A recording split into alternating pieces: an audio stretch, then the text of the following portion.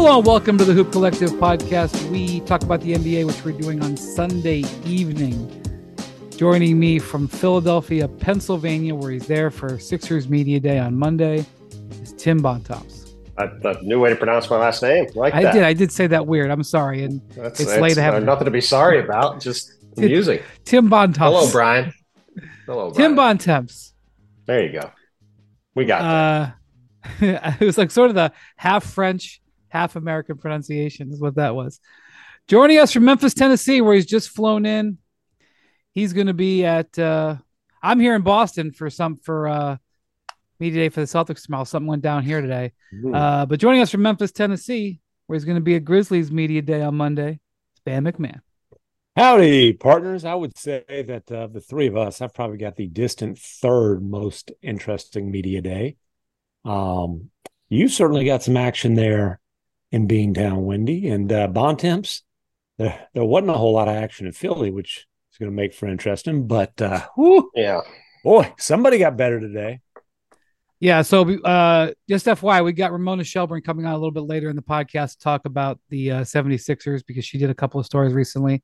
But obviously, the Boston Celtics win the Derby for Jrue Holiday. I'm not sure exactly where all the offers were at the end for the Blazers before they decided on the Celtics offer. But based on my conversations, my feel was there was at least three teams who were making significant bids. And the reason it was three and the teams that I really think were there at the end were the Celtics, the Heat, and the Clippers. And the reason I think those three teams were there is because I think that those are the three teams that Jrue Holiday was really focused on, at some point being able to sign a longer term contract for. And that message kind of went out in recent days. Other teams made offers, but I think it was sort of a three-team aggressive race at the end. Like I said, only the Blazers know exactly what the offers were. But the fact, Bontemps, that the Celtics had to put two rotation players in Malcolm Brogdon and Robert Williams, two valuable players for them, plus two first-round picks. The Warriors pick that they picked up is part of the Kristaps Porzingis deal, shipping out Marcus Smart over the summer, 2024 first, and their own 2029 first, which I think is unprotected. It is. To give two rotation players and two first-round picks for a player who's 33 years old and at the end of his contract, they paid a premium, and they got a premium player. And so the Celtics win the Derby, and what a big move for Boston that they probably didn't see coming a week ago. They probably didn't spend this summer preparing to have this particular team, but that's what happened. Jrue Holiday is a Celtic, and he'll be here the next day or two. And I am interested to see tomorrow what everybody says about their summer. Yeah, I mean, look, I think the Celtics are the big winners of this week, and I think they go into media day, to me, as the clear favorites to win the title. I think when you look at the way this week is shook out, if you go back to Wednesday morning, we all woke up. Nobody thought Jrue Holiday was going to be anywhere but Milwaukee, outside of a couple of people in Portland, a couple of people in Milwaukee who knew what was going on with that. And now you fast forward 5 days later, Damian Lillard's in Milwaukee. Jrue Holiday is now on the Celtics, a better version of Marcus Smart, who they traded away to get Kristaps Porzingis in the door a few months ago. And you look at the Celtics team now, their top six, in my opinion, is the best in the league, with Derek White and Jrue Holiday in the backcourt, Jaylen Brown, Jason Tatum in the front court. Then you got Kristaps Porzingis and Al Horford at center. They can play a lot of different ways. They're going to be, I think, unstoppable on offense with all five of those guys on the perimeter with either one of those centers, both really good three-point shooters. And, the Celtics have been knocking on the door now for the last several years. And I think over the past 7 years, in that 7-year span, I think they've won more games than any team that's ever not won a title in that long a time in the history of the league. And they've got this year and next year to win a title before they have to really start making some hard decisions from a financial standpoint when Jason Tatum and Jaylen Brown are both on supermaxes and they're skyrocketing past the second apron. That's not a place they're going to be able to be for very long. So to me, by going out and getting Jrue Holiday, arguably the best player in the league to guard Damian Lillard, this team is now set up to go up against anybody in the league. And yeah, they're not perfect. They're a little bit thin up front. They lost Grant Williams this summer. Certainly that could loom large later on. He's always done a decent job guarding Giannis. They could have trouble in a matchup with Milwaukee guarding Giannis. But to get Jrue Holiday right now and add him to this team, I mean, yes, they lost 2 rotation players, but we all know they were trying to move Malcolm Brogdon throughout the summer. They're not upset that they're able to move on from him. Robert Williams, I don't know if we're going to see the same guy who was probably the best defensive player in the league from mid-January to the end of March in 2022 before he hurt his knee right before the playoffs. But obviously a talented player. But when you've got Al Horford, Kristaps Porzingis, he's a guy you can move. And I think when you look at this move, to me, this was a no-brainer for the Celtics to do it. It's a good haul for Milwaukee. Obviously, the overall Dame trade looks pretty good for them right now. But I think it's just a massive move for the Celtics to get this done and, to me, put themselves back ahead of Milwaukee in the race in the East going into training camp. Yeah, you meant a good haul for Portland, obviously. I don't think it's clear that they are the favorites. I disagree with you on that. I don't feel like arguing about it. I still think that Milwaukee is right there. If you want to talk about best top sixes in the league, Bobby Portis being your 6th man with their starting 5, I think that's a conversation. But I agree with everything you say as far as Jrue Holiday being a phenomenal fit. And basically, this is, in a lot of ways, it's not like it was planned, but this is an extension or set up by the trade that brought Kristaps Porzingis to Boston, sent Marcus Smart to Memphis, obviously a 3-way deal with Washington. That's how they got that 2024 Warriors pick. That was one of the picks. Real quick. I just want to do a quick accounting. I didn't want to interrupt you, but let's just do a quick accounting. Start of the summer to the end of the summer. Celtics out Marcus Smart, out 1 first-round pick, out Malcolm Brogdon, out Robert Williams. That's what they went out. I know they traded 2 picks today, but right. They traded one of their picks that they had at the start of the summer. So Smart, Brogdon, Williams, 1 first, brings back Kristaps Porzingis and Jrue Holiday. If I had told you that trade in July 1st, I think that would have been very well approved. And then for Damian Lillard, the Bucks they've gotten 3 firsts, 2 swaps. We'll see what happens with Malcolm Brogdon, but they picked up DeAndre Ayton, who obviously is what they see as a core player, and Robert Williams, 2 bigs that it sounds like they're going to keep. And then we'll see what happens with what they get for potentially swapping Brogdon. Sorry, but McMahon, go ahead. That's fine. And the Jrue Holiday fit is perfect, simple. He'll start next to Derek White. They'll be probably the best defensive backcourt in the league. I mean, I don't think there's any question about that. Yeah, the only question, I think, is if he actually starts, because I do think there's a world where Al Horford might. Well, I think there's a world where Al Horford starts and Derek White doesn't. Okay. I'll be interested to see what they do with that. But when those 2 guys are on the court, which I think they're going to be when they close games, those are 2 of the 5 best defensive guards in the league. That, it's a ridiculous defensive backcourt. Yeah, and they can share the playmaking duties. Obviously, Tatum's going to have the ball in his hands a lot. I think they don't have to rely on Brown maybe as much to be a initiator as they did in the past. I have no doubts about Holiday's fit. I still am a little curious about how Porzingis is going to fit there. And, Porzingis in the past, he has not been content to be even a distant second offensive option. And now, what is he, the 4th? At best the 3rd. Right. And I think he's the 4th, but whatever.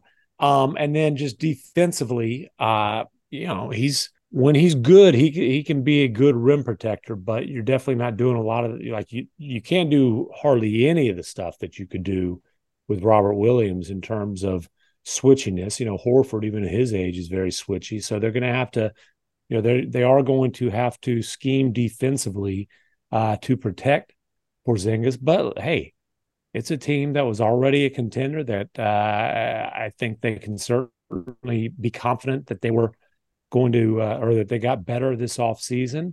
Their depth obviously took a hit, but they increased their chances to win a championship. That's for sure. More Hoop Collective podcast after this. For the ones who get it done, Grainger offers high-quality supplies and solutions for every industry, as well as access to product specialists who have the knowledge and experience to answer your toughest questions. Plus, their commitment to being your safety partner can help you keep your facilities safe and your people safer. Call or click Grainger.com or just stop by. Passion, drive, and patience. What brings home the winning trophy is also what keeps your ride or die alive. eBay Motors has everything you need to maintain your vehicle and level it up to peak performance. From superchargers, roof racks, exhaust kits, LED headlights, and more. Whether you're into speed, power, or style, eBay Motors has got you covered. With over 122 million parts. 122 million. For your number one ride or die, you'll always find exactly what you're looking for. And with eBay Guaranteed Fit, your part is guaranteed to fit your ride every time or your money back. Because with eBay Motors, you're burning rubber, not cash. With all the parts you need at the prices you want, it's easy to turn your car into the MVP and bring home that win. Keep your ride or die alive at ebaymotors.com. Eligible items only, exclusions apply.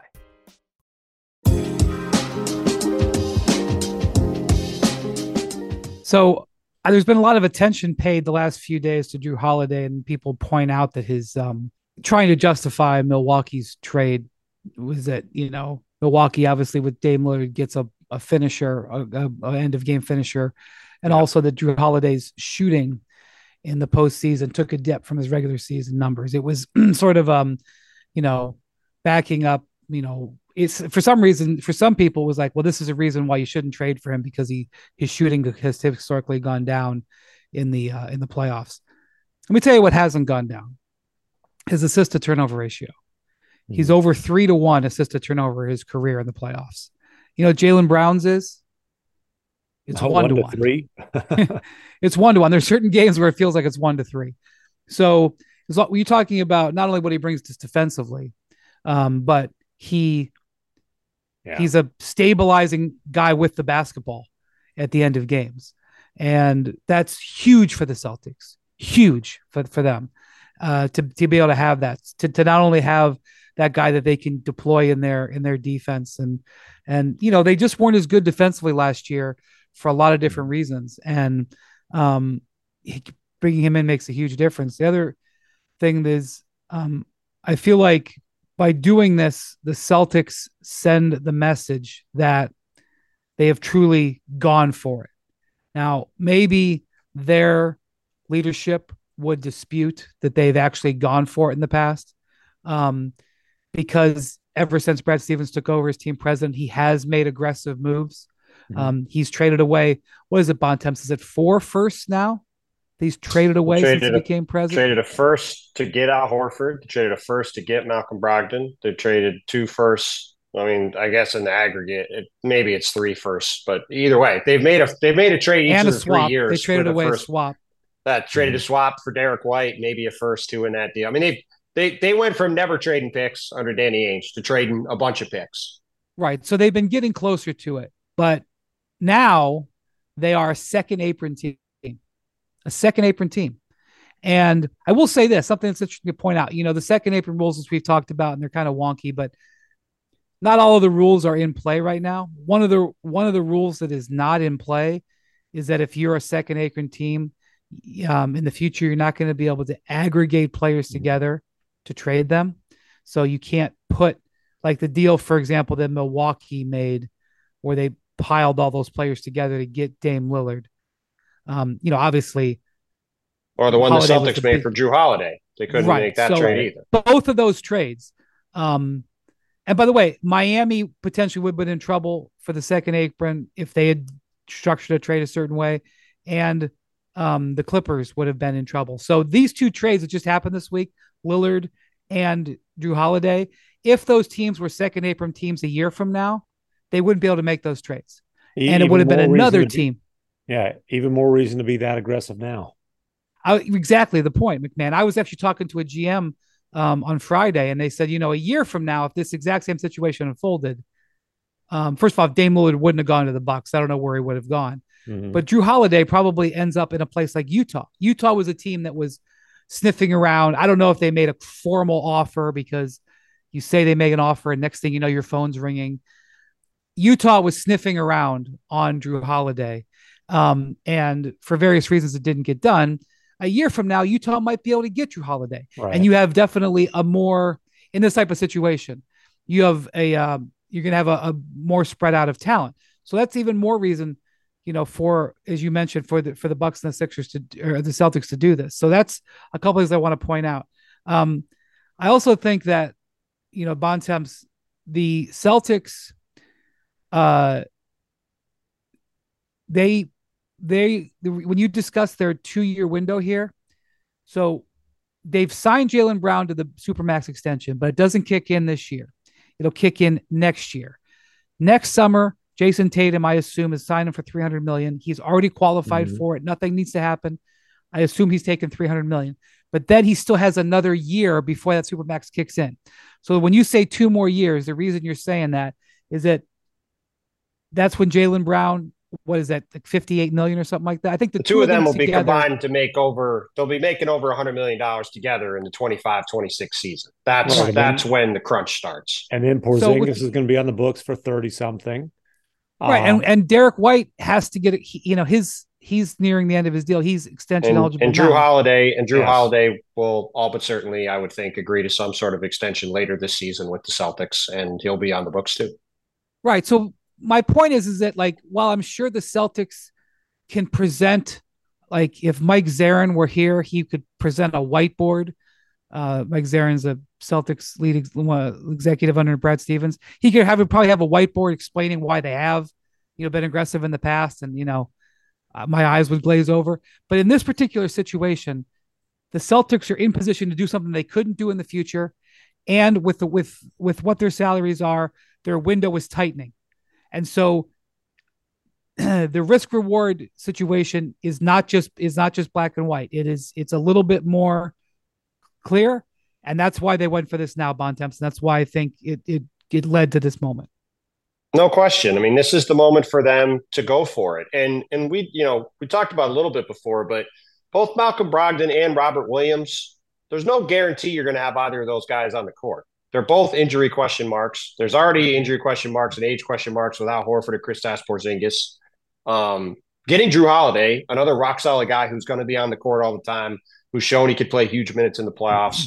You're going to be able to roll out there with those 4 perimeter players playing 38, 40 minutes a game in the playoffs on a regular basis. You're going to be in awfully good shape. So, I mean, look, I love the trade for Boston. I think from a drama and a theater standpoint, the fact that in the span of 5 days, Jrue Holiday went from Milwaukee to Boston, and now theoretically could be guarding Damian Lillard in the conference semifinals or the conference finals in a 7-game series is just an unbelievable storyline that we now have to follow. And yeah, I mean, the Celtics have 2 years.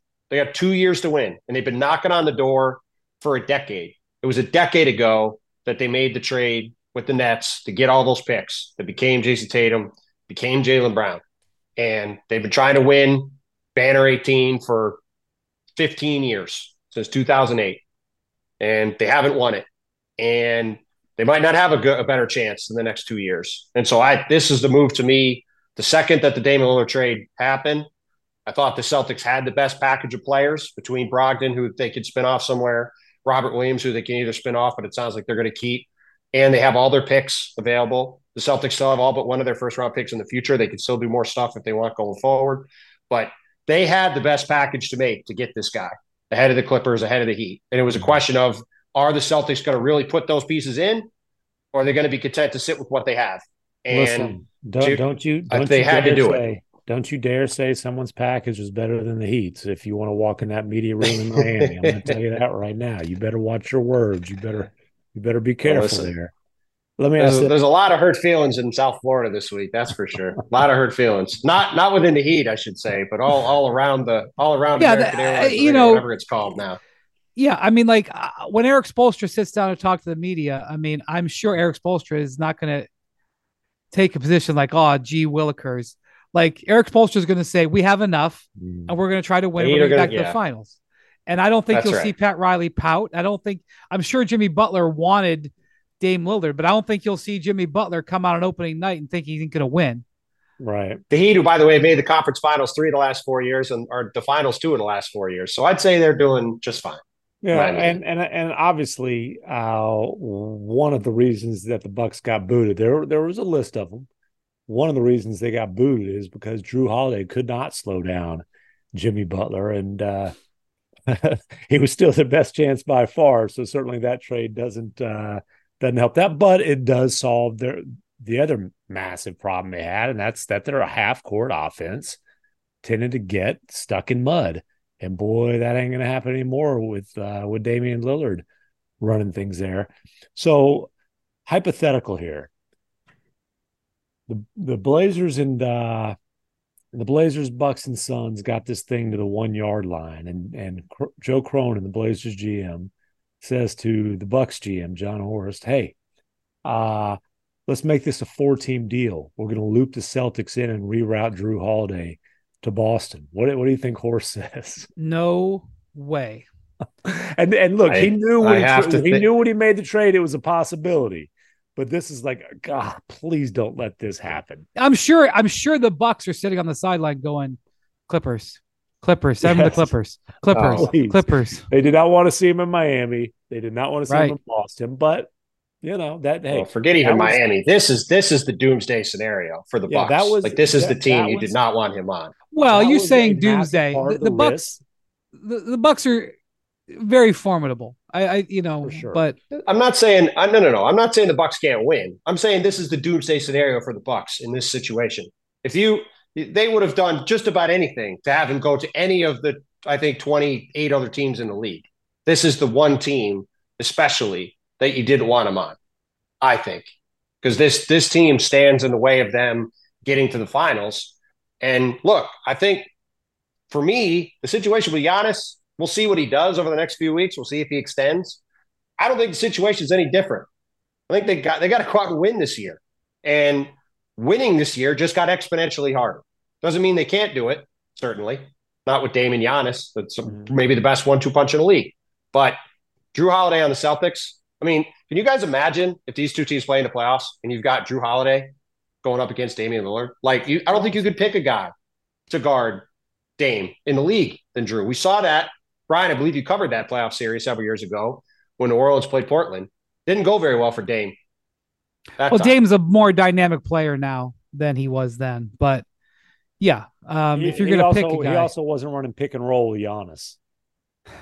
No, I'm not saying it's gonna go the same way. To be clear, I just mean if you're the Bucks, this is not a great sequence of events to have him wind up on your biggest rival. If you're the Bucks, no, I just mean post trade. That's all. Yeah, I mean they're still celebrating the trade to get Dame, but you did not want Jrue Holiday to be rerouted to Boston, and that's exactly what happened.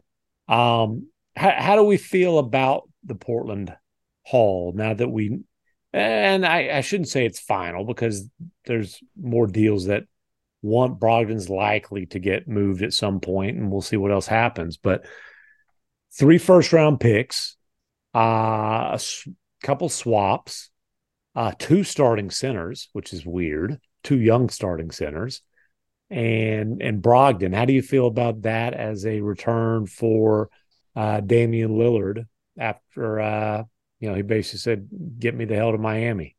It's more than I thought they would get for Dame a week ago.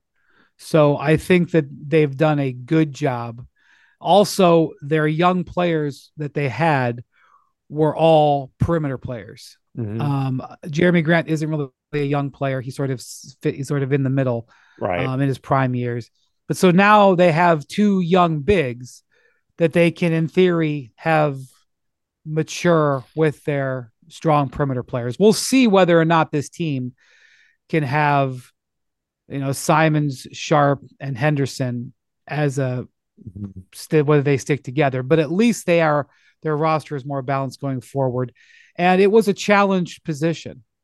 It was a challenge position. And, you know, a year ago when we were, whenever we see stalemates, it wasn't just a year ago, but whenever we see stalemates with players, typically something happens in the league, and we will say on this pod, well, maybe something will happen. You know, Matt Ishbia buys the team, Right. buys the Suns, for example. Giannis saying those words was something that happened, that created Sure that was. opportunity for Portland. And so that's one of the reasons why it behooves you to slow play sometimes a trade, regardless of what people say. Yeah. And so Milwaukee's reaction opened the door for Portland. And so however you want to see how the negotiations went, Right. Portland's strategy is verified because this is a better deal than they could have gotten if they had just straight up did with Miami, regardless of what you want to say. And it's probably a better deal than they could have got if they had traded him anywhere on July 1st. Yeah, and Dame clearly has hard feelings. I mean, he said as much to Chris Haynes. Things got messy from a personal standpoint. He says, basically Cronin ignoring him, whatever. That's unfortunate, but Joe Cronin got the best deal that he could. Him waiting was smart. He was able to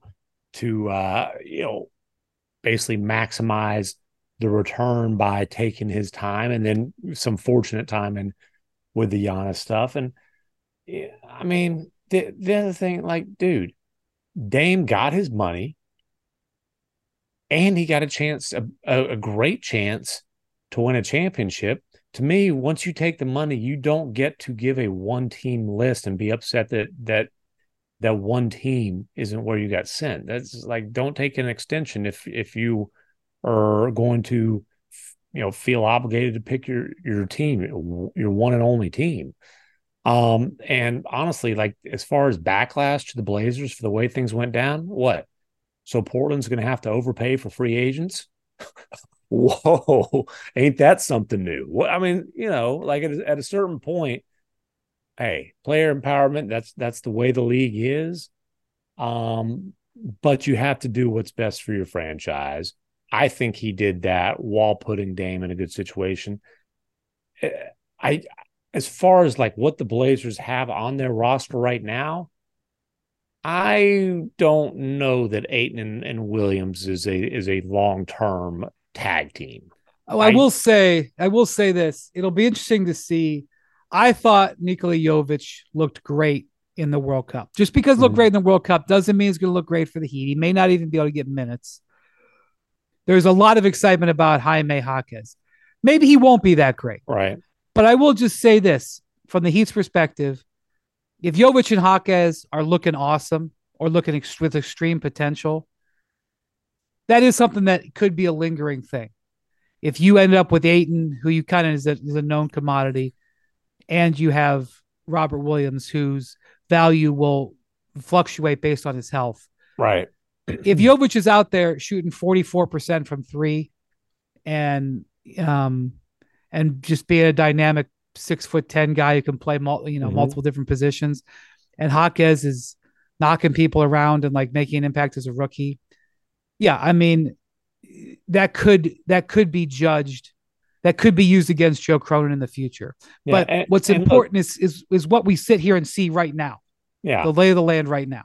Yeah, and there was not much interest in DeAndre Ayton. That's just a simple fact of the matter. I mean, he's viewed as a guy who's overpaid and is a lot to handle. Well, I think one thing that, our former colleague Mike Schmitz, who's the number 2 or one of his top Joe Cronin's top assists, he is a big believer in DeAndre Ayton.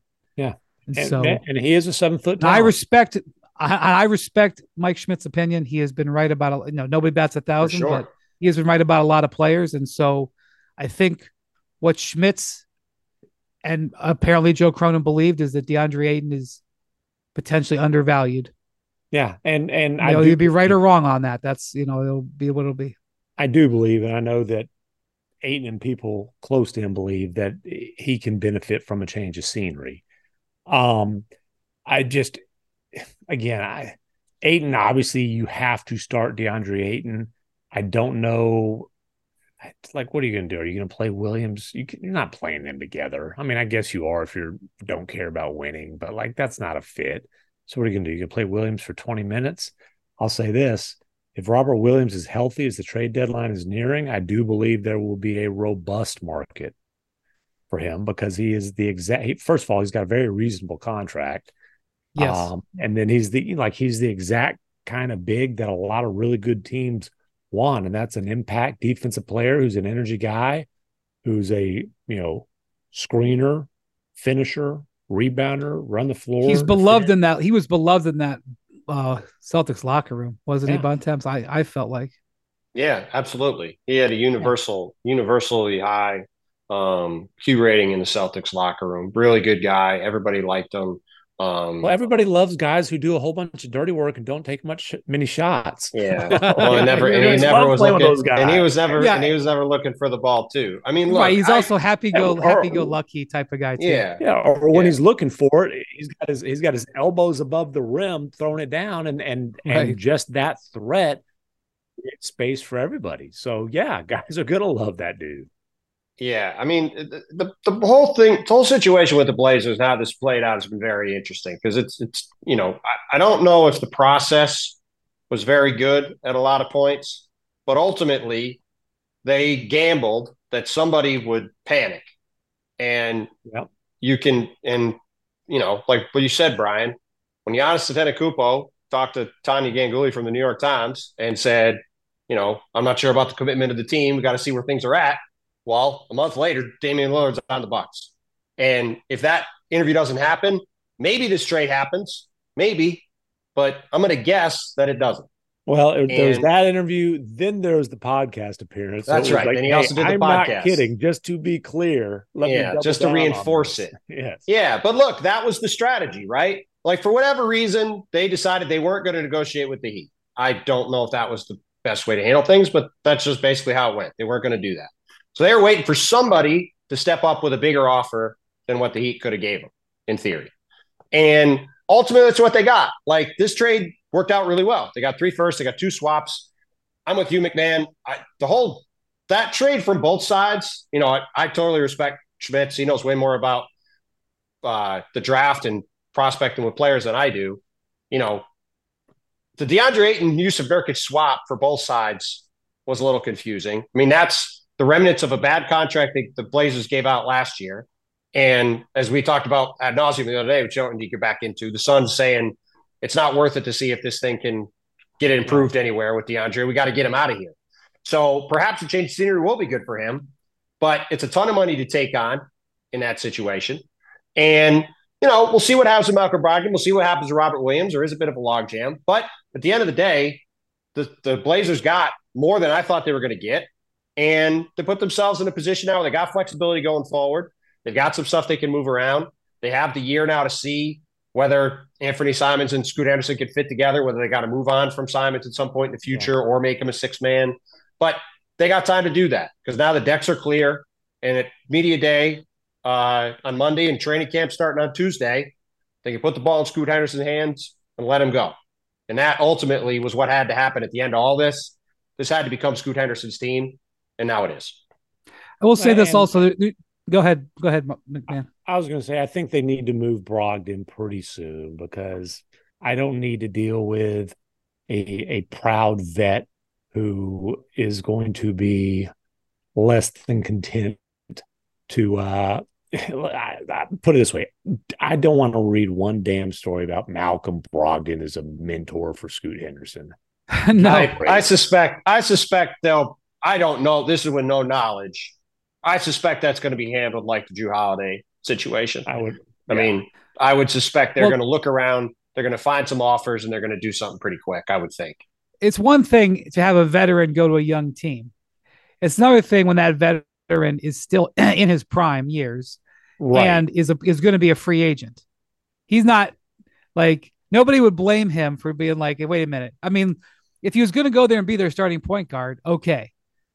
But he can't go there and have his actual value diminished. That he can't allow that to happen. Well, he still got 2 years left on his deal, to be clear. But That's right. Right.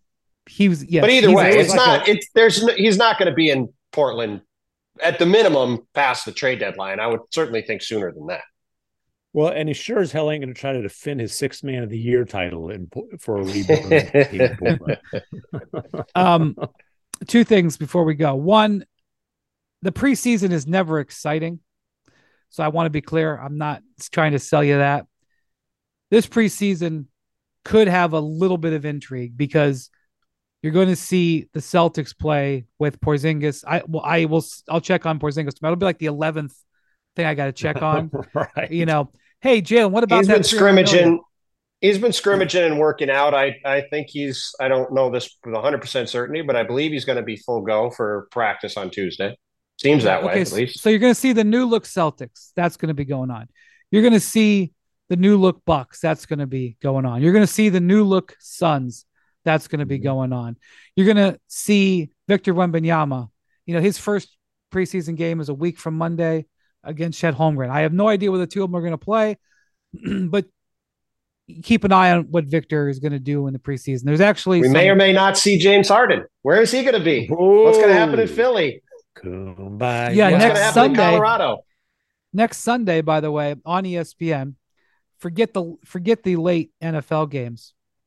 Celtics Sixers on ESPN. I'm sorry. Can't wait. Yeah, Celtics Sixers. Yeah, Celtics Sixers in Boston. Be there. The TD Garden is right out my window right now, as if I never left. The other thing I'm going to bring up is I do think, and I'm not saying that they shouldn't have done it for this reason. I do think that the Celtics are going to be on the lookout for another player or so because their depth took a hit here. Now you can say their top six is the best or among the best. After that, it gets a little shaky. You're relying on guys who are either unproven or you know. I think that Reggie Bullock is going to be a nice minimum signing for somebody, and both Milwaukee and Boston, I'm pretty sure will be interested in his services. It's going to be interesting about the Bucks because they had a roster spot open. They used it today, Sunday, on Campaign, who they signed. And they're now at 15 guys, and they don't exactly have a lot of picks. So I'm not sure with their salary right now, according to Bobby Marks, at $183 million, into the second apron. I'm not sure they're going to be cutting a guy to sign Reggie Bullock off the street. Campaign, another guy who got like one breakfast taco in San Antonio and moved on. And by the way, addresses their need for point guard depth. Yes. No, for sure. He'll be a solid little pickup. He'll be a solid fit for them as a backup point guard during the season for sure. I'm not going to tell you Bullock is like an all-NBA player or anything, but he's a solid defender who he's a rotation player. Yeah, never hits a jump shot before Christmas, but is a respectable three-point shooter and more than comfortable being the number 5 option on the floor. Well, I will say this. His shooting splits from like before and after New Year's every year of his career are truly insane. It goes up like 15 or 20%. It's unbelievable. I'm telling every single year of his career. Santa brings his jump shot every single year. It's unbelievable. So if I'm not mistaken, and I apologize for not having every second apron rule totally nailed down. It's a preseason for all of us. I believe when the regular season starts, if you're a second apron team, you can't sign a bought out player. I think that is if their salary pre-buyout was above the non-taxpayer mid-level. Well, it is for Bullock, is it not? No, because it's a combination. It's multiple things. Tim's right. It's about how much they make, and it's also if you get cut before the season starts, which Bullock also got cut before the season started. If he had gotten cut 2 months from now, it would have been a different story potentially. No, it wouldn't. Well, it's probably one of the reasons why he got. No, I said potentially. I'm agreeing with you. You're right. Yeah. I'm saying for like other players during the year, it would be an issue. Bullock was a mid-level signing for the Mavericks, but the mid-level's gone up since then. Right. Okay. All right. So, look, I'm not going to sit here and tell you that where Reggie Bullock goes is going to determine the balance of power. I'm just saying that the Celtics could probably use another. I mean, they're going to be counting on Sam Hauser, who is a guy who's shown some things. They're going to be counting on O'Shea Brissett. Peyton Pritchard is going to play a good amount of minutes for them. Peyton I Pritchard. think And they got some young Bullock could options, but absolutely they help certainly them. could use some depth. Yeah, no, I think Reggie Bullock could be a great fit for them. They have, I mean, right now they probably have Steve McCallick and Delano Banton fighting for a roster spot, I would think. I would guess they're going to be at 14 spots. They did sign Wendy Gabriel on Sunday. My guess is he'll make the team. Yeah. They have Lamar Stevens, who was with the Cavs last year, as a rugged defender on the wing. My guess is he makes the team. It's just a guess. But with what they've got as a roster, I think he makes sense. So, yeah, if you could have Reggie Bullock as a guy you could plug in there and hit spot up threes and defend on the wing and give, any night you have, one of those wing players not playing, he could step in and play 30 minutes. Like, I think it makes a ton of sense. But as we all know, those kind of guys are valued all over the place. And I would think whenever I think he'll either clear waivers Monday or Tuesday. I think it might be Tuesday. He's going to have a lot of suitors. So I would think he'll be pretty in demand to see where he winds up. I mean, I'd have to look at Miami's roster. I mean, that's another place where he would make some sense given where their summer's gone. And I think they have a spot. They do have a spot that they could use too. I mean, he would make sense there. So be a lot of people looking to sign him. A lot more to come on this. Appreciate you guys coming by. We will be talking to Ramona Shelburne here in a second. More Hoop Collective podcast after this. You can now stream the most MLB games on DirecTV without a satellite dish. Yes, catch the clutch hits, strikeouts, grand salamis, web gems with nothing on your roof. So who's ever up there, whether it's roofers, Santa, birds, old-timey chimney sweeps, moody teenagers, thrill-seeking raccoons, you name it. You won't find the satellite dish, but you will find your MLB games on DirecTV. That means DirecTV is your home for baseball this season. Root with nothing on your roof. Yes, stream your team. Call 1-800-DirecTV or visit directtv.com and sign up today.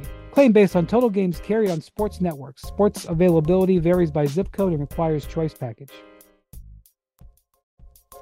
Warm up with the hottest games live with Vivid Seats. No matter the sport, Vivid Seats wants you to get to the games you love. Plus, with Vivid Seats rewards, you can score free tickets, surprise seat upgrades, an annual birthday discount, and more. They're the only ticket company in the game that rewards fans for every purchase. As the official ticketing partner of ESPN, Vivid Seats is offering you $20 off your first $200 ticket purchase with code HOOP. That's code HOOP. HOOP. Visit vividseats.com or download the app today. Vivid Seats. Experience it live.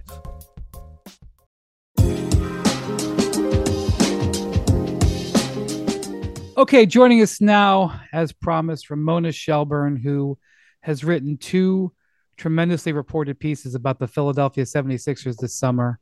And the Sixers have quite a big couple of days here as we see what happens with the organization. But Ramona joining us from the Valley, Silicon Valley.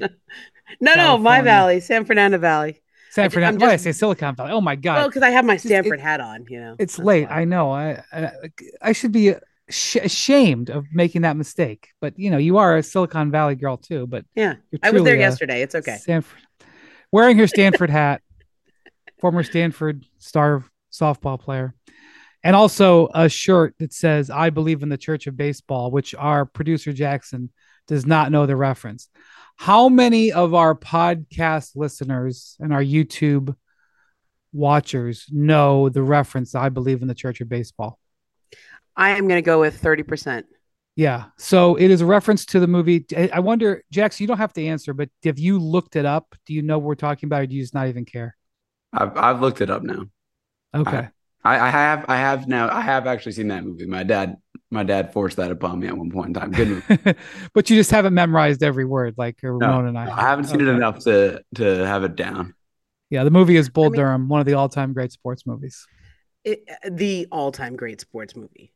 Like that's not up for By the way, speaking of television shows about sports, do you find it interesting that Jeannie Buss in year 2 of the HBO show has after totally leaned in, avowing, and unfortunately it's been canceled, Winning Time. But Jeannie is now tweeting how much she likes the show, trying to save the show. She went on a podcast with the creators. Her new husband, Jay Moore, had a role this season. in winning time. I mean, it's like the wall came down. I don't want to make a Gorbachev reference, but that's what happened. Like the wall came down. There was a sort of the Lakers just pretended winning time did not exist and were not happy about it for the whole first season. And then this year it was like, it's fun nostalgia. Yeah, like I get why Jerry West was upset. I don't know if I would have like filed a lawsuit, but I understand why he was upset. I get it. I guess I get how my Magic was upset because it portrays him in a certain light, regardless of how true it is or not true, but whatever. But like Jerry Buss was the star of the show. Like he was, and like Jeannie was portrayed, maybe it wasn't her ideal light, but she was portrayed very positively. Yeah. And her dad, John C. Reilly, with an all-time performance as Jerry Buss, and he was awesome. Like there's no way you watch that. And I mean, unless you were one of Jerry Buss's former girlfriends or something, there's no way you watch that and are like, that guy isn't awesome.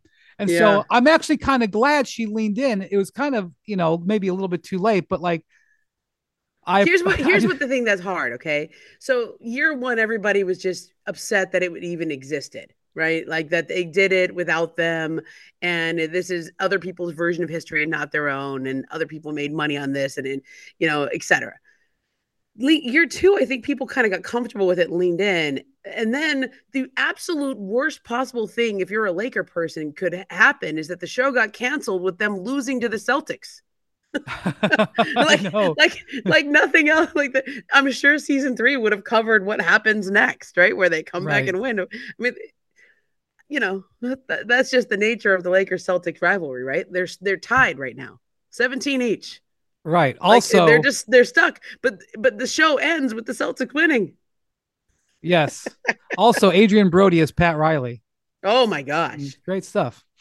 Anyway. It's great stuff. I mean, look, I don't know if it was all, I don't know if it was all that Riles said all that or did all that or whatever, but I do like the character arc of that.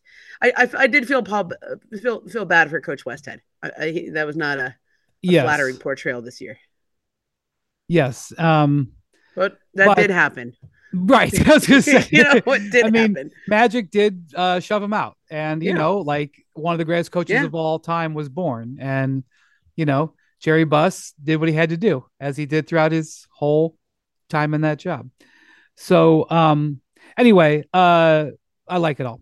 So Ramona, you did 2 really good stories. One was on James Harden that we talked about 3-4 weeks ago. And last week, you had a story come out on Josh Harris, who really is being known right now as the new owner of the Washington Commanders, but has owned the 76ers. They've been the controlling owner since 2000. What was it? 9 or 10? 11. 2011. And probably got the best price on an NBA team of the modern era. Certainly like Jerry Buss. I don't remember what he paid for the Lakers. I think it was $66 million or something. Okay. Something arguably going to be the great, the team is probably worth $7 or $8 billion. I don't even know. But like there was a valuation at some point of the Lakers. What people forget about the Lakers purchase back then is they also got the Forum and the Kings and some land up in Fort Tejon. It was a crazy real. And then I think Jack Kent Cooke got the Chrysler Building. That was wild. Yeah. I mean, I'm sure the Chrysler Building is very valuable, but I think the Lakers are probably valued more. Yeah. But anyway, but here's what I think is fascinating. So you do this interview with Josh Harris, who, number one, has almost done no interviews before. Mm-hmm. And this interview, I assume, was in the works for a while. And right when you're about to do the interview, the James Harden situation blows up. Yeah. So like, that was an interesting situation that you must have been dealing with. Yeah. Well, I'll tell you how that happens is I think we had been talking about doing an interview with Josh Harris, like when he first bought the team, when he first bought the Commanders this spring. I mean, it was, and the deal was going to close this. It was kind of in the spring is when it looked like it was coming together. And then in the July is when it finally closes. But I had Zoom dates on the books months in advance, right? And then this plan to go to the preseason game August 21st was months in advance. That was on the calendar because he's a busy guy, right? Like he was flying to, I think he was overseas for quite some time. He was back and forth to the Hamptons and Florida and Philly and all over the place. So like it was hard to nail down any dates for him. I'm just home. Like I'm pretty easy to schedule with, right? Like I'm in LA. At some point I may go on a day trip. That's about it. So I was easy to schedule with. And we had these on the books and it was just literally the James Harden thing has been happening all summer long too. Like this has been happening since July 1st or June 30th, as it were.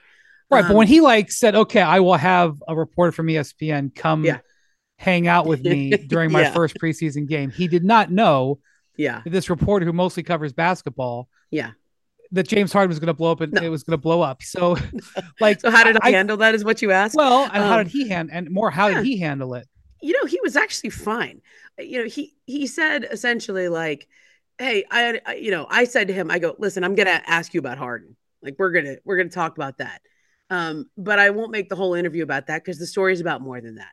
Right. And so at some point, I'm not going to, my tactic with it is always, I'm trying to tell the whole story and the 10,000 foot story, because this is something I want you to look back on 5 years from now and pull things from, or learn things about this guy that you don't know, or, contextualize him in a way, because we all just woke up and he was like the largest holder of sports assets in America. I mean, it's like him and Stan Kroenke, pretty close neck and neck in terms of just so just to go over real quick. So Josh Harris owns the 76ers. He owns the New Jersey Devils. He and, with partners, he owns the Prudential Center, which is where the Devils play. The Nets played there 1 or 2 years. He owns, is the controlling owner of Crystal Palace, which is a team in the Premier League in England. It's a team in London. And he owns the Washington Commanders. He also owns a couple of other minor league teams. Joe Gibbs Racing, he's got some stake there. Yeah, he's got some other stuff that but those are sort of the biggies. And so the idea that he has an NFL team, an NBA team, an NHL team, an arena, and a Premier League team. Like the only person who can come close to that is Stan Kroenke, who owns the LA Rams, the Avalanche, the Nuggets, Arsenal. He also owns like a lacrosse league team. He owns the stadium, the SoFi Stadium, and he owns the Ball Arena. He's probably got other stuff that I can't remember. But like that's the only comparable. Yeah, the Glazers are up there. Glazers, I guess. Yeah, the Glazers. Because the Knicks are really valuable, and the Rangers, Jim Dolan is up there. Yeah. And the Sphere. And the Sphere. By the way, you two at the Sphere is apparently amazing. But I think like in terms of this guy who has a very low profile, Josh Harris, like, he's done a few interviews, mostly when I did a background check, not like a background check, but when you do a scour, okay, you just read everything about the guy. Most things that come up are stories about him being a college wrestler, stories about him at Apollo Global Management and sort of how that fell apart, but also some of his best deals that he made to become a billionaire and be in position to own all these teams. And then I think there was a few stories when he bought the Devils of kind of who he was. There wasn't a lot when he bought the Sixers. He didn't do media back then. And I remember that was actually one of the first places I started, which was all of a sudden Josh Harris is everywhere. Josh Harris like bought the team in Washington and then called into a radio station a few minutes later and bought a round of beers for fans that were at a watch party there. I mean, like literally, like now he's doing sports talk radio. Like he went from not doing interviews to like calling into. Well, he also took a beating because the whole process thing went down, and he was sort of absent for that. And they had when your story basically Brett Brown. I mean, it was basically Brett Brown every night. But like, how in that 3 or 4 year period of the process they averaged 67 losses? Is that was in the story? I can't remember. Yeah. And I think that was one of the areas I started with, Brian, which was the first thing he did when he became a professional sports owner pretty quickly. I mean, people forget they bought the team, and then that year Philly was actually 8th, and they kind of caught the Bulls when Derrick Rose got hurt, remember? Yeah. So they actually advanced in the playoffs that year a little bit. Ran into the Celtics and lost, but that was they traded for Andrew Bynum. They were like, okay, well, now we're going to try to go for it. And that obviously blew up in their face. Yeah. So then he went into full process. He didn't go into full process the minute he bought the team. Right.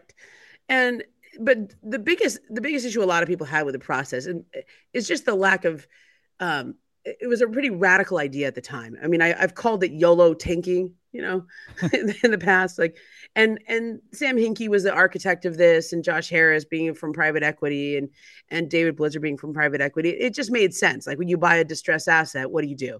Strip down the parts that don't work and rebuild the company by keeping the most valuable parts. Well, the most valuable parts the Sixers had back then were draft picks, and the highest draft picks generally net out the best talent. There's you've written a lot about this, the history of the process. I think probably the best story, Pablo Torre's written about this, and kind of named it that. But I think there wasn't a lot of Josh Harris explaining what's going on here. There wasn't a lot of yearly or monthly or whatever you want to call it, owner conferences where there's some level of accountability for this. And it got to the point in the league where it became uncomfortable. Like the NBA steps in. There became, Jerry Colangelo took an advisory role at one point. Remember, that's kind of how Brian got the job, or more than kind of. That's how he got the job, right? And it became uncomfortable to the point where then there's the Martin Luther-esque missive that Sam Hinkie writes on his way out. What a reference! Yeah, Stanford reference. Yeah, the Martin Luther's 95 Theses. Oh my God. Jackson, do you know the reference to Martin Luther? I'm just kidding. Jackson went to Syracuse. I'm sure he does. Yeah. I'm sure he does. He went to Syracuse.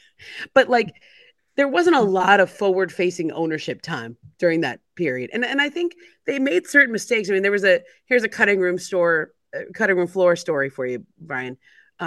Remember back when they at one point decided, we should probably get some veterans in here, so that we don't just have a bunch of guys, like some things that happen with some of the young players, some off the court stuff. So Elton Brand's like going to retire, and to the point where he had a vacation booked, and like they call him and go, hey, we really could use you here. And it just as a veteran, and we have some young guys that could use some mentorship. I think they were thinking of Okafor and Nerlens Noel and those guys. And Elton's like, I literally have my off-season trip to Jamaica booked. Like, I can't do that to my family. Like, we've been planning on me retiring. We have this trip booked. I can't be to training camp. And they go, can you come after training camp? Can you just come? Can you come later? Whatever it was. I don't know if it's training camp or in the middle of the season or whatever it was. Can you come later? And he goes, if you let me go on the trip, yeah, okay. I'll show up for you guys, because Elton wanted to roll in the front office eventually, and he did. Right. That was the team that I think won 9 games. That was Joel's rookie year. But like, this was that process era Sixers was. Now I think everybody does it, right? There's a lot of teams that are doing it, and they just do it a little. Yeah, they don't go whole hog with 67 loss average for 4 years. But but so it's very clear that Josh Harris he's taking a different approach and a more public approach. Yeah. So you've written this Harden story. So the Harden story hadn't run yet, because you had quotes from him in your Harden story. So the Harden thing is unfolding. Had Daryl Morey as a liar? Had that came out? Yeah. Okay. That came out. I sat with everyone while I was there. Like, I saw Tad Brown was there, and Josh Harris. Tad Brown's the team president of the. Yeah, and no, I don't think Daryl was there. Obviously Daryl wasn't there for the Commanders game. Why would he be there? But right. But there was a sort of like, James Harden had just blown them up, right? I mean, he had just gone to China, said what he said twice, right? Let me repeat myself in case you didn't hear me the first time, which is kind of the best part of that whole thing. And let me say it again. And it was very uncomfortable. Like, it was very uncomfortable for a couple of weeks there for Daryl Morey, for everyone involved in the Sixers, and that whole process with James, and hasn't really gotten more comfortable. I don't think it's gotten more comfortable. I mean, there's the photos from the club last week where he's, there's signs saying the same thing. And Joel took processing out of his Twitter bio or X bio. You never know what that was. You never know. There's always something with Joel Embiid. I know. Yeah, like he's always just doing stuff, poking. Right, that's what the Joel is. Yeah. But this was all happening during that period, and so I did ask him about it quite a bit, and I ran some quotes from him in the story on James Harden, and as a reporter, it's like, you're doing two different things. Like, you have to get everything while you're there. Like you have to, okay, so I'm going to ask you about Apollo, and I'm going to ask you about the Commanders, and I'm going to ask you about the Sixers, and I'm going to ask Apollo you is about the Devils. his private equity company that Yeah. he had an acrimonious departure from. I'm just filling in details. I'm like doing the footnotes. So. I know. It's good. So yeah, he didn't duck any of those questions. If anything, I think he was pretty candid on James Harden. I think I don't remember off the top of my head, but it was something to the effect of, it's a really unfortunate situation, and we hope we can find a resolution that's good for both us and James. And I think he signaled this understanding of like, we're going to look for a deal. I mean, the same thing Daryl Morey has said publicly. We're going to look for a deal, but it has to be good for us and for James. Yeah. And so I don't know 100, we're recording this pod on Sunday night. I don't know what's going to happen tomorrow. I don't. I wish I could say my sources have told me that James Harden will show up at 10:04 a.m. Like I don't know. I've heard all kinds of different things. I've heard enough conflicting pieces of information to say that I don't know as we sit here right now. So I'll give you my line that I used on the show the other day. Okay. Everyone has a theory. No one has an answer. Yeah. I mean, yeah. So I think most people I've spoken to in and around the Harden situation and in Philly, et cetera, I think they all think James is going to show up. Because the theory is, and like I say, the theory is that he wants to get paid. Like he's not going to Ben Simmons this and say, I'm going to lose $19 million of salary by not showing up. I think there's this idea that he will show up and become just more than a distraction than he already is. More of a distraction. Or he will just show up and they'll work out that he just doesn't play because he says, I don't want to be here.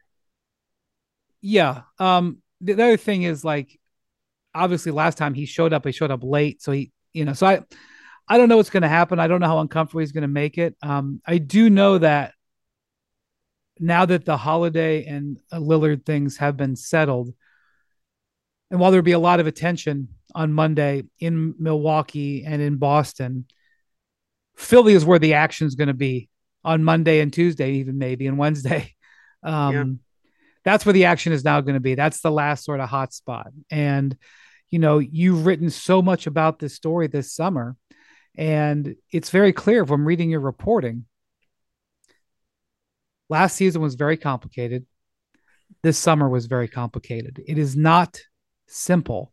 And, Harden left. Harden was obviously wounded by the way he was treated, as he said, and Harden kind of wounded the Sixers a little bit. And so I don't know if they can come together or not. It's a real question mark. It's a real question mark. And I also think I don't think it gets solved in a day. I think like it's funny how like things can go on an entire summer and these just sort of forced deadlines and opportunities. Like it is media day on Monday. And so therefore everybody has to play a card. Like you just are forced to play a hand. You can't just pass on to the next day, to the next day. And this is how these things eventually get resolved, is that something now has to happen because your contract kicks in and you either show up and report or you don't, and then they pay you or they don't pay you. I mean, that's literally what happens now. And so we'll see. It's he's already been fined obviously by the NBA for his comments. I would, my guess, this is my theory, not an answer, but my theory is that he shows up and says, I don't want to be here. And then they either say, well, let's suit up and go through practice, or they say, all right, why don't you just sit out until you do want to be here, or we have a trade for you. I think it goes like that because I think he's not the type to just rules. Not show up. Yeah. Technically within the rules. Technically, well, it's against the new rules that allegedly. Yeah. The interesting thing that you had in this story about Josh Harris, you interviewed David Blitzer, who is his co-owner with a number of the teams, and you interviewed Michael Rubin, who was a previous part owner of the 76ers. He sold it. He's the founder CEO of Fanatics, one of sort of the, I guess there's been people like this over the course of the decades, but like is the man about town, hosts the white party every summer. The Great Gatsby. Yeah. Yeah, that's good. And he had some very interesting quotes to talk about Josh Harris. And I think Michael Rubin, if he could ever talk freely, could have an incredible insight into this Harden situation. I suspect his role is very important because he is extremely close to James Harden, at least has been. I don't know where he's at with the Sixers people I'll say now. this. I did obviously I talked to Michael Rubin for this story on Josh. We talked about a lot of things Sixers as well. He's not involved with them anymore, and he says he doesn't. I'm glad I'm not dealing with this anymore. It was a lot, but I think there is he would have played a role in this that could have been helpful to fixing the situation.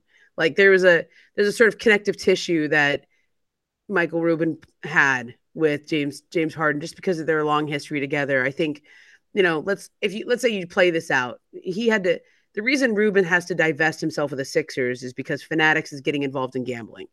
And it's against it's going to be a conflict of interest for him to be an owner in the team and gambling, and it just got too. But he also, too murky. With Fanatics, needed to do a bunch of deals with players. Correct. For his business, and as an owner of a team, he couldn't do business with players, or he was very limited in what he could do.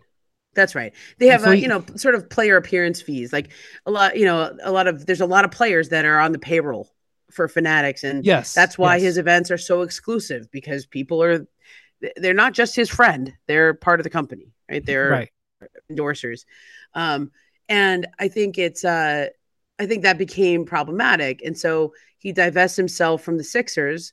And he still maintains a relationship with James Harden, but he's not involved in the actual contracts. He's not involved in any of the team business. And I think if you had a Michael Rubin there, maybe throughout this year, it might have been different. I really do. I think the hand holding that probably needed to happen would have been done. That's partially why James drifted so far and feels so betrayed because there was no one holding his hand. And Sixers will tell you, well, we can't hold his hand. That's tampering, right?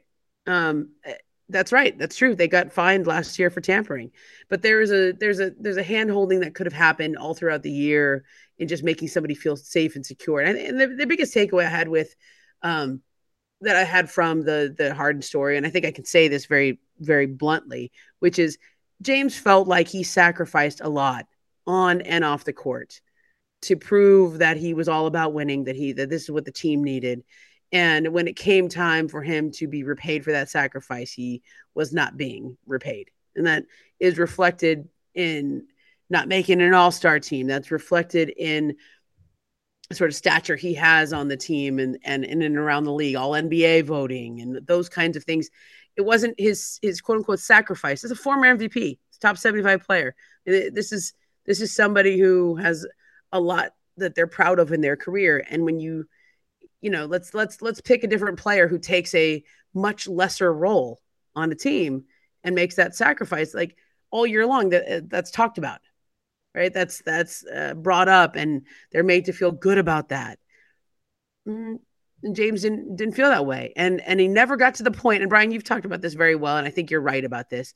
He probably had more leverage if he did not pick up his player option because they need him just as much as he needs them. And because he picked that up, I think he's lost a lot of leverage here.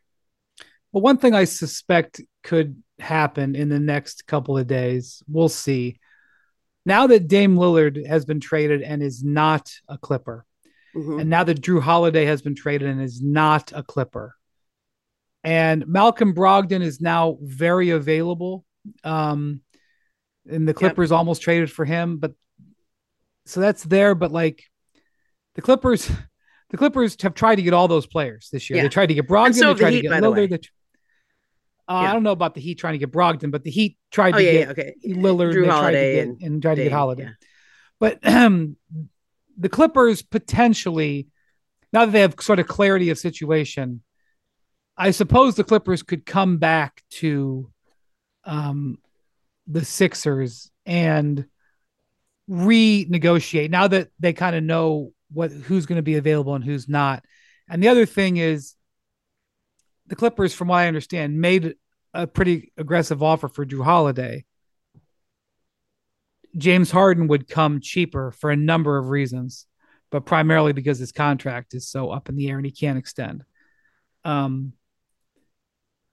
that's one thing that I will watch in the next, week is could the Clippers and the Sixers get something going there? And it would behoove Harden, I think, maybe not to make more negative news. That may make it a little easier to get that trade. And I wonder if anybody's given him that or he's aware of that or whatever. And by the way, like they might talk again and they may not come to anything, but because the Clippers are now kind of back out there, yeah, I would probably just advise him to play it low key to make that type of move easier. But I'm not 100% sure it'll go down. I'm dancing around. Is what I'm saying. I think the Clippers are still very interested in James Harden, but I don't think their talks really went very far with Philly. No, they didn't. And Definitely. and I would phrase it a different way. Like I think Philly highly values James Harden. Like they're not like they are willing to trade him, but the value they have on James Harden is still very high because they've always valued him very highly. And I don't think they see him as a distressed asset. I don't think they see him as a problem they're trying to get rid of. I think their druthers would probably be, well, he comes back and plays for us. I mean, they'll entertain the idea of a trade for him because he's asked for that, but they don't see him as like, oh, we're just going to take a first and be done with it. I think it's, I think they still place they're not going to just let him go for nothing. And so the Clippers are probably in a place where they play it. I think they play it out and they let it sit for a while, whether that's a month or two, maybe even into January. Cause I think that's their leverage is, the longer this goes, James needs to play. He needs to show that he can still play and he needs to, and also just everybody needs some resolution. In a way, it reminds me a bit of Westbrook last year, right? Where we can't really all find a team that I think Harden is still a more effective player in the scene, is a more effective player in the league. Okay. I don't want to compare them. It is he led the league in assists last year, right? No, it is definitely like this stumbling block that was blocking the Lakers. And I don't know. Harden is not a stumbling block in the way he plays, but the situation is a stumbling block. Yeah, so that's where they're different. Yeah. So the other thing that's going to be interesting on Monday is what Joel has to say. Now, you've written extensively about Joel over the years. You have a good feel for him, as good as anybody in the media. Joel has probably thought long and hard about how he's going to handle this media day, and the stance that he's going to take even going forward after media day. To me, while the actual action with Harden, is he there? Is he not there? Is he playing hard? Is he say he's got a sore knee or sore back or whatever? Yeah. That is fascinating yet what the actual actions are. But to me, the more important thing to hear is what Embiid says. And even if he passes the buck and is like, I just work here. I'm employed. I don't remember what his number is. I'm employee number 7. Even that will be telling. So to me, I think Embiid sitting on the podium is fascinating as well. Yeah, and Joel Embiid press conferences are always very entertaining. I mean, he's had all summer to think about it. He's done 1 or 2 interviews. He got married. He had a lot going on this summer.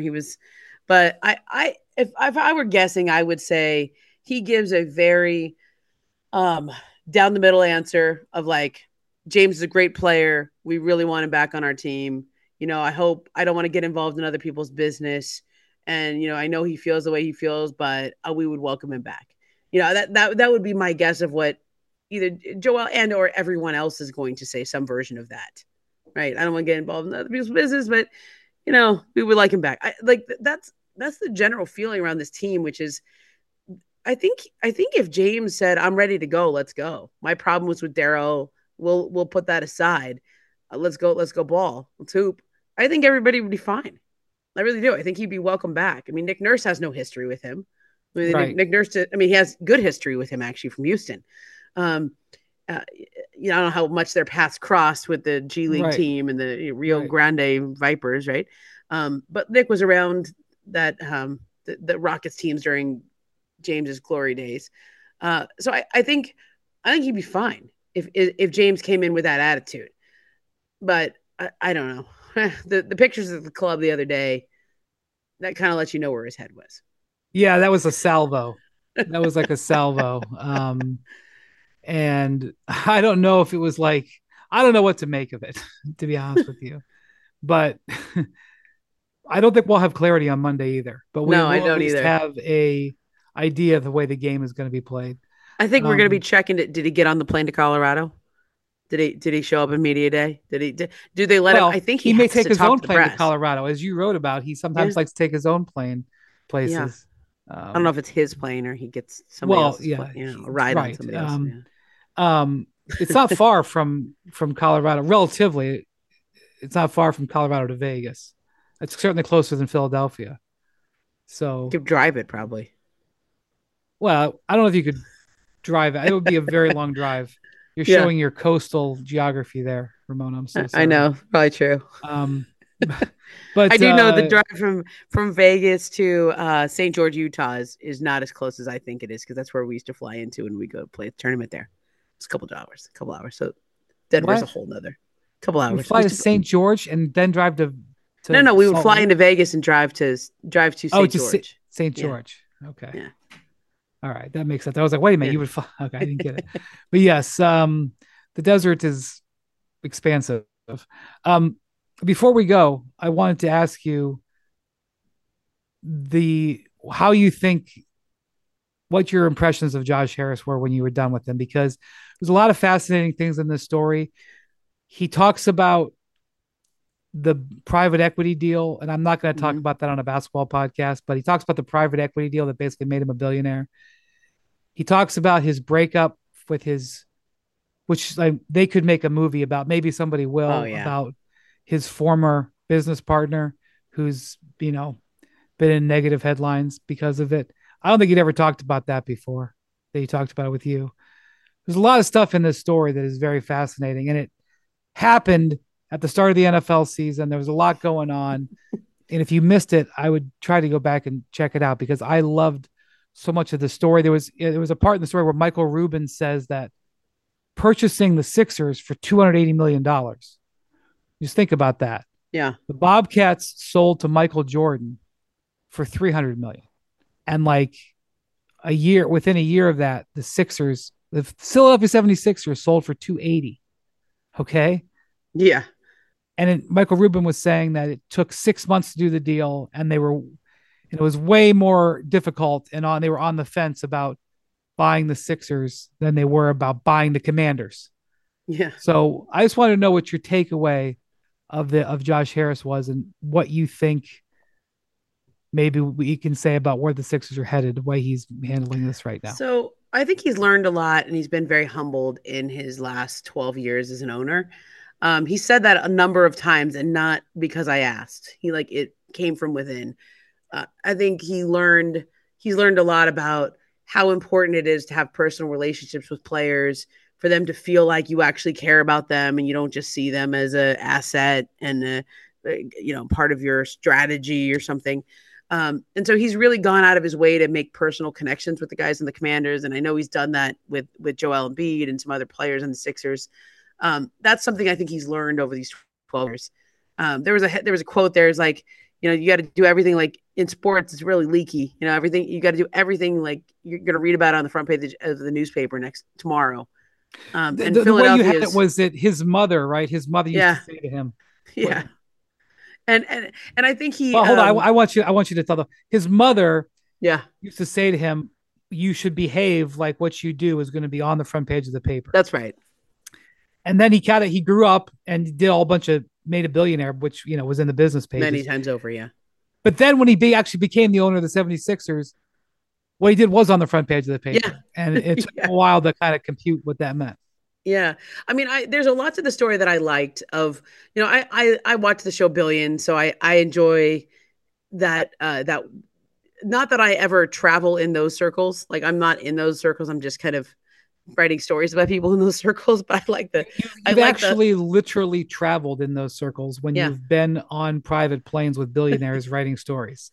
So I know what you were saying, but you actually have literally traveled in those circles. Yeah, but I'm not, there's a B in my last name, but it's not for billions. Okay? Like, there's a, I know how to talk to them without getting embarrassed, or like I can hang in that conversation, but I'm certainly not, having any kind of I understand. portfolio. I'm teasing you a little bit. But what I liked about I liked when, I like when David Blitzer was telling me the story of how he and Josh Harris talked about sports one day, and they were at a pub in London, and I go, which pub? And he goes, oh, I can see it. I can picture it. I'm going to have to remember exactly which pub it was. And I go, you got to tell me which pub it was. It matters. It's an important detail. He goes, okay. So he texts me back later and he goes, it was the Punch Bowl. And I go, oh, okay. Because this is an important pub in London. This is like Guy Ritchie and Madonna's pub. This is not just like any old English pub, right? This is this is like an iconic pub that's been open since 1750. So this is where these two billionaires get together. And you have to picture this. Like, this is the basketball equivalent of the meetings between Red Auerbach and Jerry Buss at Dan Tana's in winning time, right?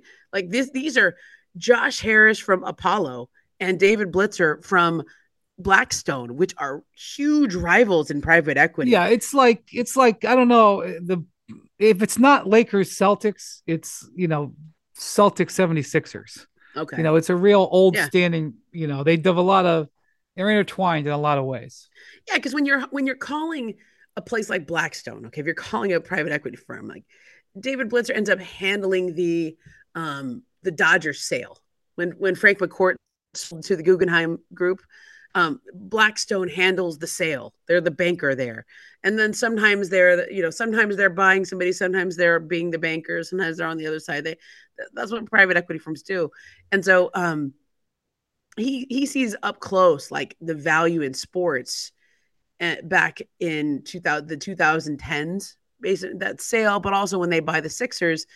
And I love the quote where he says, my only regret is that we got two teams. We got the hockey team and the basketball team, but that we didn't buy more, because the value of sports teams. Yeah. Yeah. But I didn't buy more. Except you said it about the $400 stock you bought, not the $400 million basketball team. And it's, they saw that, these private equity guys, they didn't buy into sports because it was a great buy. They bought into sports because they're giant sports fans, and they happened to think that it was a good buy, right? And this is like, this is an oversimplification, but this is kind of the way I felt. That when you make your huge fortune, like when you make your first million, I'm sure you go buy something nice. And then when you make your first billion, you go buy something nicer. Okay. And Josh Harris had just made like his first billion right around then. That's when they do the big deal with Leondel Blasel, which is it's a Dutch chemical company. What you need to know, the reason why they make so much money is this is the 2010 financial crisis. The whole world economy is shutting down. All these companies are undervalued. This company has a competitive advantage in fracking, okay, in natural gas refining. And they produce some plastics that are basically make everything, that make the world go round. And this company is a very good company that's going into bankruptcy. And Josh Harris knows, like, hey, even though this company is going bankrupt, it's still a really valuable company because of what it can do in terms of natural gas refining and the applications of that. I think it's being totally undervalued because of the economy and because of other circumstances. So he's buying Citigroup stock for 20 cents on the dollar. He's buying stock in this company for just nothing. Like, he's taking on debt that's what he basically did was he bought their debt. And I know this is an NBA podcast, but he bought so much of their debt that he basically owned the company, was able to take control of the company. Basically is what happened. Yeah, that's and right then like a year or two later, the company went like 10x in value, or I don't even know. That's he essentially there was the easiest way to say it is they invested about $2 billion and it became worth $12 billion within 5 years. It's a pretty good return. Yeah. It's like 600% return. And so this is about the same time that he's like, I have money now, like to not just, probably with his first million, he bought a house or a car. And with your first billion, you buy a team. Okay. Yeah. So, but buying a team is a huge thing. And it was I think that Sixers deal is an even better deal than what's been reported, because I think they took on a lot of debt. I think it was only about half in equity.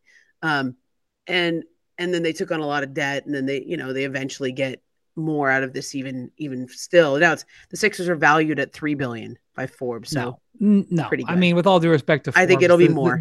The Suns just sold went for 4. The Sixers are worth more than that. 4 or 5 at least. Yeah. But so anyway, the point is, the vibe I got from Josh Harris was, and it was like a funny lead. I mean, you do this because it's the lead to your story, but also because it kind of explains the guy and who he is. I got to go to the Monday Night Football booth, and I had to kind of get clearance. I emailed a producer and I said, "Hey, I'm doing a story with this guy. I'm following him around all day. I promise I won't be a distraction. I'll just kind of stand in there and watch him do his interview." And I'm standing in the back, and I noticed Joe Buck is quite a bit taller than you think he is. Troy Aikman is 6'4", and Josh Harris is listed at 5'8". We'll just say listed at 5'8". And so when they do the shot, and the football press box, you got to stand. You can't. You could sit on those director's chairs. Yeah, better to stand the whole game. Yeah. The field is always in the background, and yeah. So 5'8" and then 6'1", 6'4", like that shot's going to be uneven. And so the producer's like, do you ask the guy who just spent $6 billion to stand on a box? I mean, they ask me to do that all the time because I'm 5'2". I'm used to it. But yes, I've been asked to stand on boxes. Yeah, it's happened. We're short. That's how it goes. I mean, you're not as short as I am, but anyway, I'm not tall. I'll leave it at that. Yeah. So they just ask, like, they just go, do you want to stand on the box? And Josh, without doesn't even give it a second thought. Like, yeah, sure, whatever you need me to do, stands on the box. And I have a couple photos from behind the scenes of this because it was a really memorable thing that I thought he did. And there was also, if you had done some reading on Dan Snyder, his predecessor in Washington, there's a lot of things about the another Washington man Post who was and other not people, tall. Not tall. And he was sensitive about that and didn't like you to point that out. And so this was like, you could feel Dan. all the Commander's employees like watching this unfold going, oh my God, is he going to stand on the box? Like, is he going to, oh, okay, sit on the box. All right, we're good. Right? And so I sort of saw this humility there. And then, of course, there's the handshake that was not a handshake heard around the world, where Joe Buck is talking with his hands and Josh Harris sees a hand out of the corner of his eye and goes in for the shake, but that's not what was happening. Yeah. And Joe Buck is like, pulls his hand back and Josh Harris goes, okay. And then Aikman sort of slyly laughs. It's really, well, it's the thing, like, $10 billion can't make you cool. No. But what was so funny about that whole thing is that I don't think he had any idea that went viral until he walked off the set. Like, I think it was just a thing that happened where, like, you and I do that all the time. Like, I don't even think he recognized that I don't know if I would have either, because you're in the middle of talking. He just kept talking. And afterwards, Dave Schaller, who's their PR guy, said, you thought you did the interview really well, except this one funny moment. And then he shows him the clip. And, like, you could just see that moment, like, oh, like, how's he going to react to going viral for something awkward? And he just laughs it off. He was just like, oh, let me see it again. And I just thought that was funny. Like, here's a guy who's just not precious about things like that. We already had the joke about do you want some makeup for your photo ops? And he's like, yeah, it doesn't help at my age. I mean, it's, like, there's a sort of humility to him, even though he has this stature now in the sports world that I think is, well, I think he wants to show, to show it a little bit, but he is he's a killer in business. Oh, yeah. That I will, tell you. All right. Well, we'll see, Ramona, what happens over the next 24 to 48 hours with the Sixers. And I know that it's NFL season. We're going to go word of the day. How about word of the day? Okay. So I'm going to give you a prompt and you give me a word. What happens with the Sixers over the next 24 to 48 hours? What's your word? Perk's word of the day. What's the opposite of clarity? Opaque? Opacity. Obfuscation. I'm not going to obfuscate. Well, they're going to obfuscate. No, I'll say opacity. I'm going to say theatrics. I'm going to go with theatrics is my word. Okay. I like it. I look forward to your. I look forward to you. I'm Bontemps and McMahon for a word too. Yeah, that's fine. I'm sure McMahon knows what theatrics is, especially. I'm sure he doesn't know what opacity means, or obfuscation. Definitely, there's not. No chance. Definitely not. All right, thanks, Ramona, and go check out that Brian. story. Thanks. Talk to you. But before we go, just want to let you know we're going to do a special Hoop Collective that's going to publish on Tuesday with all of our reporters who were at media days around the country on Monday. It's going to be meaty. It's going to be meaty. Definitely going to be getting Mr. Bontemps from Philadelphia. That's going to be a That's going to be a good one. And people who knows what's happening here. So thank you for listening to Hoop Collective. We will be talking to you very soon. Probably too much content for this early in the week, but what can I say? Thank you for listening, and we will talk to you soon. Thank you for listening, and we'll talk to you soon. Oh, I thought I was coming back to do that. We've come back. We've come back. Thank you for listening. We'll talk to you soon.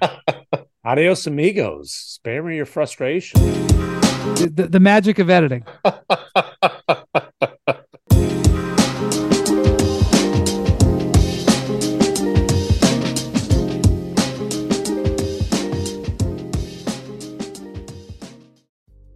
Hey, you shouldn't have to worry when you're buying tickets for your next big event. Game Time is the fast and easy way to buy tickets for all the sports, music, comedy, and theater events near you.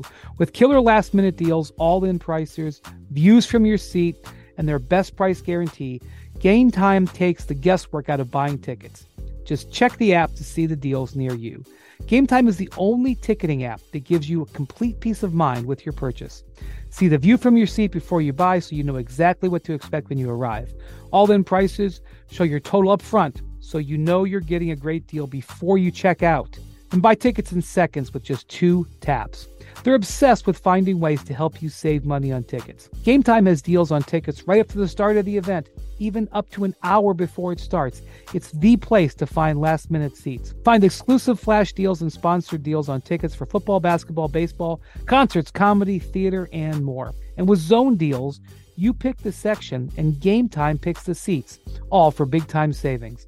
And the Game Time guarantee means you'll always get the best price. If you find tickets in the same section and row for less, Game Time will credit you 110% of the difference. So take the guesswork out of buying tickets with Game Time. Download the Game Time app, create an account, and use code HOOP for $20 off your first purchase.